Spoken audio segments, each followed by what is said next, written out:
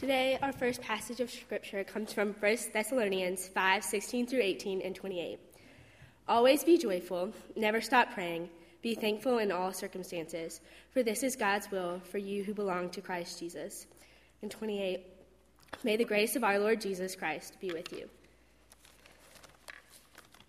And in Hebrews, found on page 853 of your Pew Bible, look after each other so that none of you fails to receive the grace of God. Watch out that no poisonous root of bitterness grows up to trouble you, corrupting many. This is the word of the Lord.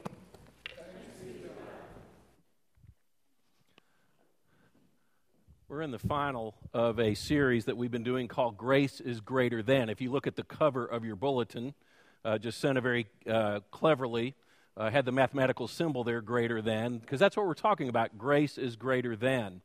A number of weeks ago, we talked about how grace is greater than our sin.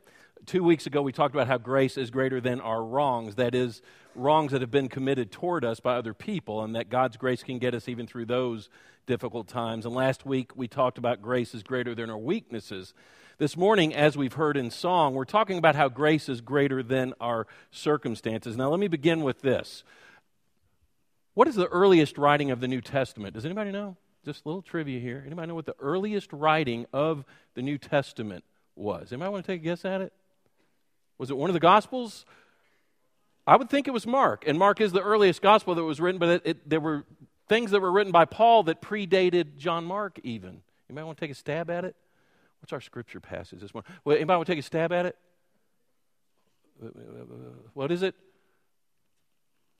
1 Thessalonians, very good. Yeah, 1 Thessalonians. Earliest writing we have in the New Testament is 1 Thessalonians, which I find interesting because it deals primarily with what they called the parousia, the second coming of Jesus. Some of them were thinking that Jesus had already come back, and they were worried about it because they thought they were left behind, right? And they were concerned about that. They were fearful about that.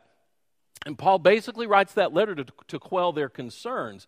He says, don't worry about that. No, he hasn't returned yet. Focus on your ministries at hand. Focus on this day. And the thing is, though, not only were they fearful that maybe it hadn't shown up, the biggest thing was they were simply tired of being persecuted. They were yearning for Jesus to come back. They were facing every kind of persecution you can think of, not just physical, but verbal and emotional, even economic oppression, because they're this new, strange little upstart cult-like group called the Christians. And so they're just yearning for Jesus to come on back and make life easier. Have you ever felt that way? You look at the state of maybe your life or the life of whatever, and you think, gosh, it'd be great if he would just show back up. That's what they were struggling with. And Paul says, don't worry about that. Focus on the day. In fact, he really sums it up in verses 16 through 18 of 1 Thessalonians 5. Let's look at that again. Always be joyful. Never stop praying. Be thankful in all circumstances, for this is God's will for you who belong to Christ Jesus. A lot of us probably learned it growing up. Rejoice always, pray without ceasing, and everything give thanks, for this is God's will for you. By the way, that letter part, this is God's will for you. Why would God say that? Does he just want everybody praising him and giving thanks all the time? No, really, he wants us to experience his grace.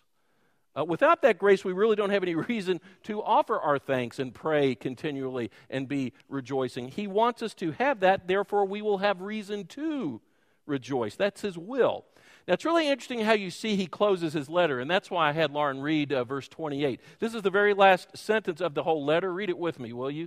The grace of our Lord Jesus Christ be with you. One more time. The grace of our Lord Jesus Christ be with you.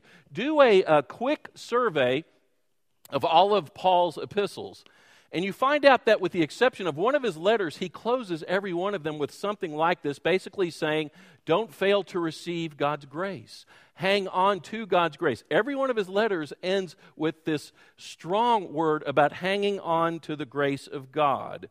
Now, why would he do that? Well, really, it makes no sense to give thanks in all circumstances if you don't have that grace. To give thanks in all circumstances without the grace of God, I even find a little ridiculous. I find it a little absurd. But because of his grace, which supersedes and is superior to and is greater than anything that you and I ever experience, we have reason to give thanks, whatever circumstances we face. His grace is so far beyond whatever you and I might experience. And that's reason to rejoice and give thanks. and pray constantly. I just want to break down those three verbs this morning is what I'll do.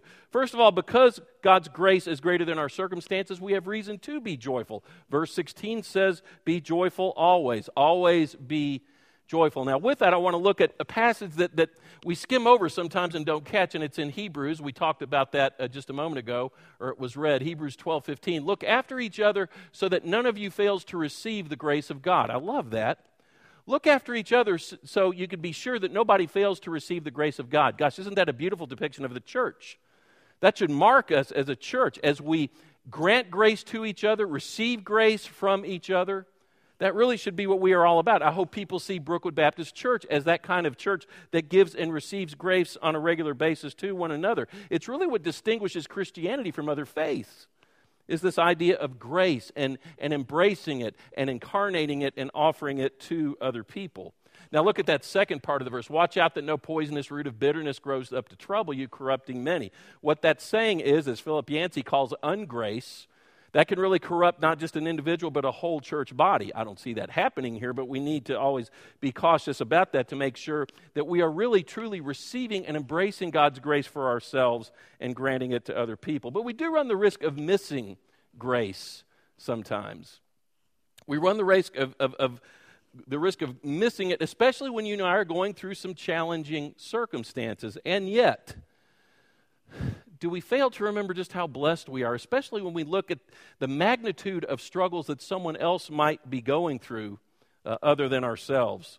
Let me just mention this one person. In fact, I'm going to step down here so y'all can see the pictures. But some of us know of Richard Stearns. He's the author of The Hole in Our Gospel, which a lot of us have read. Just a powerful, powerful book about taking the whole gospel to the whole world. He's the head of World Vision. And he wrote about visiting a church in Haiti recently, in Port-au-Prince. And the church was basically made up of white tarps that were put together with duct tape. And that's all there was. And he recounts when he went there and what he saw. And he was particularly touched by one particular woman whom he saw who had been through a lot, but she was leading the praise worship. And I think we have some pictures of it. So as I read this from something that Richard wrote, I'd love for you just to look at the pictures up here. This was at a homeless, sprawling village, township with just thousands of homeless people. He said, in the front row sat 6 amputees ranging in age from 6 to 60 in this church where they began to worship. They were clapping and smiling as they sang song after song and lifted their prayers to God. The worship was so full of hope and with thanksgiving to the Lord. No one was singing louder or praying more fervently than Demosi Lufine, a 32-year-old unemployed single mother of 2. During the earthquake, a collapsed building had crushed her right arm and left leg. After 4 days, both limbs had to be amputated. She was leading the choir, leading prayers, standing on her prosthesis, and lifting her one hand high in praise to God. Following the service, I met Demosi's 2 daughters, ages 8 and 10. 3 of them now live in a tent 5 feet tall and perhaps 8 feet wide.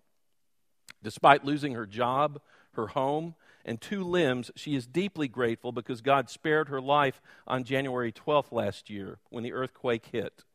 She said, "He brought me back like Lazarus, giving me the gift of life." She believes she survived the devastating quake for 2 reasons: to raise her girls and to continue praising and serving her Lord for a few more years. And Richard comments, he says, "It makes no sense to me as an entitled American who grouses at the smallest inconveniences, a clogged drain or slow Wi-Fi connection at my home. Yet here in this place, many people who had lost everything express nothing but praise." He said, "I find my own sense of charity toward these people like Demosi inadequate. They have so much more to offer me than I to them. I feel pity and sadness for them, but it is they who might better pity me for the shallowness of my own walk with Christ and my failure to rejoice in my blessings." Whatever your circumstances, are you rejoicing in what God offers to you and how He's blessed you? We look at people like this and we wonder, are we offering thanks to God and blessing God as we should? Because grace is greater than our circumstances, we can rejoice, but we can also give thanks. Again, that wonderful verse, verse 18, give thanks in all circumstances. Now I want you to notice that this is Paul saying that. Paul is saying give thanks in all circumstances. We talked about this a week or 2 ago, but you talk about somebody who had a bad circumstantial resume. Nobody worse than Paul.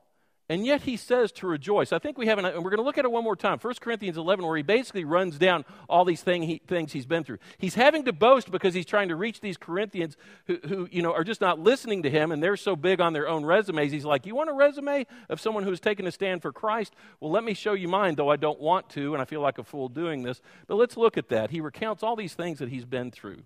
Oh, yeah, right here. He says, 5 times I received from the Jews the 40 lashes minus 1. 3 times I was beaten with rods. Once I was pelted with stones. 3 times I was shipwrecked. I spent a night and a day in the open sea. I've been constantly on the move. I've been in danger from rivers, in danger from bandits, in danger from my fellow Jews, in danger from Gentiles, in danger in the city, in danger in the country. Do you think he's in danger, by the way? In danger at sea and in danger from false believers. I have labored and toiled and have often gone without sleep. I've known hunger and thirst and have often gone without food. I have been cold and naked. And as you read on, he says, all this and then all these churches I have founded that I'm trying to keep straight and stable and doctrinally sound.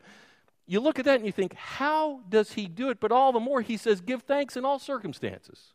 Give thanks in all circumstances, no matter what. Now, how can he say that? How could Paul say that having gone through so much? Clearly, quite simply, he has a grasp on what grace is all about. He ends all his letters with that. It reminds me of our friend John Claypool, who was the wonderful Episcopalian priest down the road here at St. Luke's, and one of the great preachers, really, of our time. And some of you all know this from his book, Tracts of a Fellow Struggler, where he recounts the death of his daughter, Laura Lou, to leukemia. But in the long run, his big mantra was always what? Does somebody know this? Life is what? Does anybody know? Life is gift. Folks in the first service knew that. Life is gift. Or you could say life is grace. If you ever talk to John Claypool, he would always say the essence of life is gratitude. And we look at all these circumstances we might be facing, but when we look at the grace we receive, we have reason to be thankful. Now, the word thanksgiving in the New Testament is Eucharisto. It's where we get the word Eucharist, like celebrating the Lord's Supper, celebrating communion. It's the way Catholic brothers and sisters celebrate it, and they call it the Eucharist. It literally means, it's combining 2 words, good and gift. It literally means giving thanks for the good gift, or giving thanks for the good grace. And his good grace begins not just because of what he gives us even when we are in difficult circumstances, but because of who he is. What do I mean by that? I realized this in a significant way. A number of years ago when I was a minister to the university at Stanford, there was a student there named Deanna Gibson, and or not Deanna Gibson, Deanna's here actually. I think her name was, Noelle Gibson. And her father was terminally ill at the time when she was, I think, a sophomore. And she was at Stanford as he went through this terminal illness, and she was still there after he passed on. But I was just amazed at how she handled all of that. She grieved authentically and truthfully and all that, but through it all, she was just an amazing person of faith. And I remember asking her at some point later after he had passed on, how have you managed this so well? You've really done this in a way that seems to be kind of beyond your years. And she said, my father, while he was dying, reminded me every day that I really have 2 fathers. I have him, my biological dad, but I also have my heavenly Father, my Holy Father. And she said, that kind of got me through. And she said, he encouraged me to give thanks to God every day just for who he is to me. She said, I wanted to just give thanks for the time I had with my dad, but she said, my dad encouraged me to give thanks for who God is. And she said, I just started thinking about who he is, and as creator, as redeemer, as sustainer, as savior, as Lord. And I would just give him thanks simply for who he is. Not what he does for me, not just how he's getting me through these things, but just for who he is. She said, it reminded me on a daily basis that he is superior, he is sovereign over anything that I might be facing. She said, that kept me going. I thought that was just amazing for this young lady to understand that. She said, because of this, I've been able to live a life of gratitude simply for praising him for who he is. And you see this reflected in Scripture, by the way. The word Eucharisto and thanksgiving in Scripture, it's rarely, if ever, maybe once, maybe twice, it's used to give thanks to God for being there in certain circumstances. The word Eucharisto, thanksgiving, is most often used virtually every time, just reflecting on God and who he is, no matter what the circumstances are. His holiness, his sovereignty, his compassion, his love, his justice, and it goes on. And we give thanks for that, and that reminds us. And it reminds us of nothing else. What is our theme this year? It's what? all His. It's all His. It's all His story, as we've talked about. You and I are just so incredibly blessed simply to be a part of it. We're indeed blessed just to be a part of it, which brings us to this. How intent are you on giving thanks to God regardless of the circumstances you're facing? Whatever it might be. I mentioned Alexander McLaren last week, the pastor from the 1890s who said, be kind to everyone because everyone is fighting some battle at any given time. Well, let me ask you this morning. If I were just to ask you and it was just you and me one-on-one somewhere, what is the battle you're facing now? What is the challenge you're facing in your own life? Is it some fear you have? Well, God's grace is greater than that fear. Is it lust that you're struggling with? Well, you know what? God is greater than your lust. Is it some pressures you're feeling at work? Well, God is greater than those pressures that you're sensing at work. Is it your frustrations with joblessness right now? Well, you know what? God's grace is greater than that. Is it loneliness? Well, God's grace is greater than that. Is it your divorce that you're facing or have gone through? Well, God's grace is greater than that. God's grace is greater than your illness. God's grace is greater than these doubts you're having. God's grace is greater than these uncertainties about the future that you're having. God's grace is greater than this guilt you've been carrying around. It's greater than maybe that secret sin you've been carrying around. It's greater than your anger, your anxiety. Whatever it is for you personally, trust that His grace is greater than that particular circumstance, that particular struggle of yours. What's your battle right now? And are you in a place where you can still pray prayers of thanksgiving? And that really brings us to the final thing I wanted to say this morning. Let's put our main verses up here again, verses 16 through 18. Always be joyful, never stop praying. Be thankful in all circumstances. What's sandwiched in the middle there? We've talked about rejoicing and being thankful. Never stop praying. Never stop praying. And in context here, it's really saying never stop praying in a spirit of joy and thanksgiving, which brings me to the Amidah prayer. Has anybody ever heard of the Amidah prayer? We should know more about this, and I think we should probably conduct this even more often in the future. It's also known as the 18 benediction. It's the central prayer of Jewish worship and has been so since the first century, since the very first century. Devout Jews to this day go and worship 3 times a day, offering 18 benedictions 3 different times, morning, afternoon, and evening. In fact, it's talked about in Acts chapter 3, verse 1. Do we have that up there? Yeah. It says, Peter and John went to the temple one afternoon to take part in the 3 o'clock prayer service. That's the 3 o'clock Amidah service that they had every day. And what you do is you go through and recite these 18 benedictions, and they all end in the same way, and you can fill in the blank yourself when you get to those, which is, blessed are you, O Lord, who? That's fascinating because they'll recite all this stuff, but at the end, you can just to yourself say, blessed are you, O Lord, who has given me. Why do you want to bless Him? Why do you want to bless Him? Why do you want to give thanks to Him this day? Why do you want to praise Him this day? Blessed are you, O Lord, who has given me an amazing friend, an amazing family. Blessed are you, O Lord, simply who is so sovereign. Blessed are you, O Lord, who is there for me to comfort me when I'm lonely. Whatever it might be. And then you can do that 18 times. Now I want you to think about that. Devout Jews, even to this day, do that, and they offer 18 benedictions 3 times a day. I'm not a mathematician. How many benedictions is that total? How many? 54? Okay, 54, thank you. 54 blessings every day that they voice. They actually stand and voice. Amidah prayer means the standing prayer. You actually stand up and voice these blessings back to God because of how He's blessed you. Well, what about you and me? Can we offer just a few of those? In just a second, we're going to do just that. Look in your bulletin, if you would, like on the left-hand side and on the right-hand side, it actually says, blessed are you, O Lord, who? We're going to have an opportunity here just to voice some of our own benedictions. Now, benedictions means literally good words. In other words, these are blessings back to God because of how you've been blessed by Him. Whether it's because of something He's given you, whether it's how He's brought you through a difficult time, or as my student said, Noel, it's just who He is as sovereign, as judge, as love, as whatever it might be. But we're going to do that in just a moment. Don't feel like you got to, and I don't want just this to be some kind of a perfunctory, I'll write a few things down, this is nice. I want us to meditate about this in just a minute. To set the tone, though, we're actually going to do what devout Jews do at the very end of the 18 benedictions before what they call the prayer of peace or the prayer of shalom. They actually recite something that's about a paragraph long. I know you and I don't know it by heart, so we're going to do it in the form of a responsive reading. What we're going to do is go to the very close of the Amidah prayer, but then you and I are going to go back, we're going to sit down and have a moment of meditation, and then write down a few blessings back to God. If nothing else, let's try to fill that left-hand side with 9 blessings back to God, and then you can take the next 9 on the other side that make up the 18 and do that some point later. I would challenge you, I would invite you to take this and keep it with you and come up with 9 more before you go to sleep this evening. So I'd like for us to begin by praying that prayer that they always pray at the close of the Amidah. What I'd like for you to do would be to stand up, please. And you and I will read this responsively.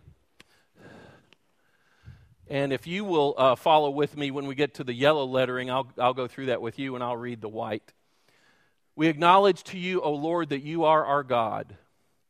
You are our God as you were the God of our ancestors forever and ever.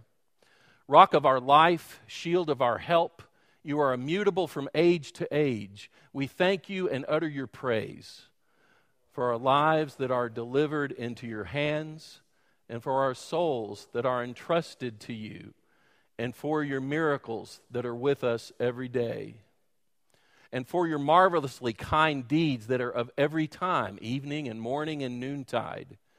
You are good, for your mercies are endless. You are merciful, for your kindnesses never are complete. From everlasting we have hoped in you. And for all these things, may your name be blessed and exalted always and forevermore. And all the living will give thanks to you and praise your great name in truth, God, our salvation and help. Bless you, O Lord. Your name is good, and to you we offer our thanksgivings. If you would be seated now. And as those of the faith out of which Christianity was birthed, I'd like to ask that you begin just by bowing your heads in prayer.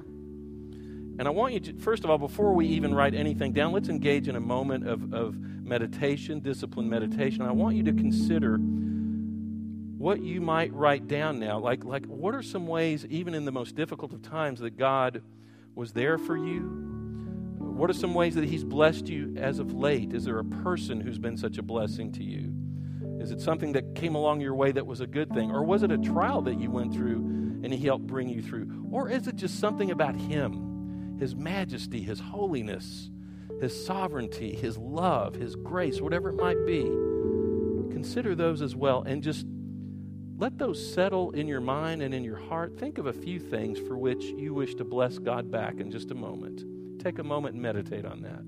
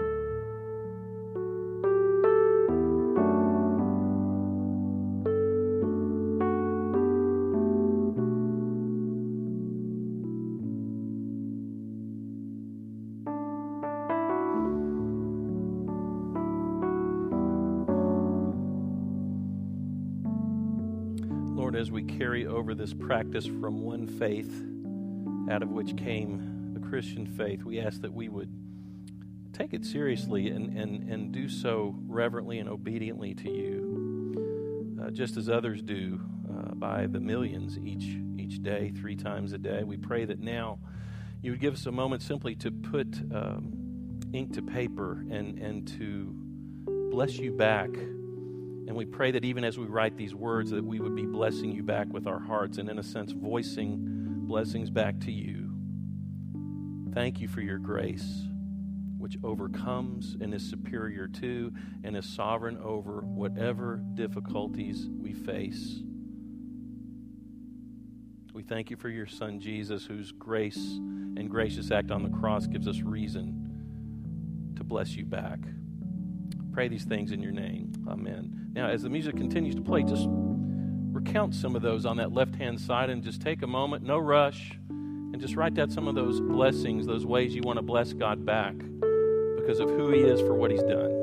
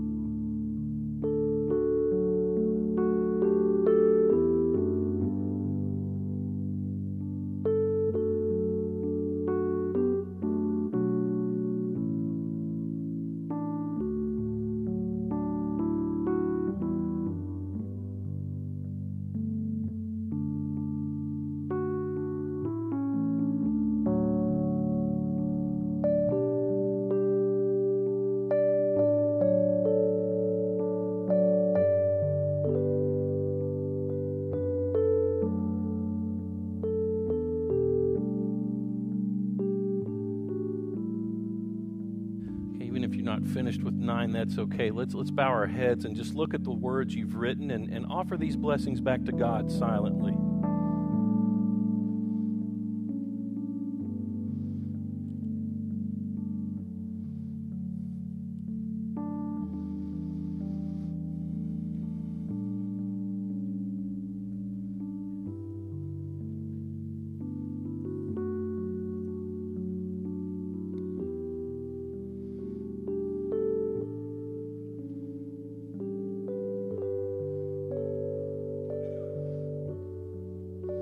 Lord, these are but a fragment, but a small handful of the multitude of blessings you offer us each and every day. So we ask that as we sing of your deep love for us, help us to take that to heart and not only embrace it for ourselves, which is sometimes hard to do because we feel like we do not deserve it, but again, help us to embrace it that we might grant that grace to others, to see to it, as it says in Hebrews, that others don't fail to receive the grace of God. Help us to be receivers of grace, but also agents of it for others. Thank you for your deep love for us, O God, and we pray that as we sing this, we mean it. Amen.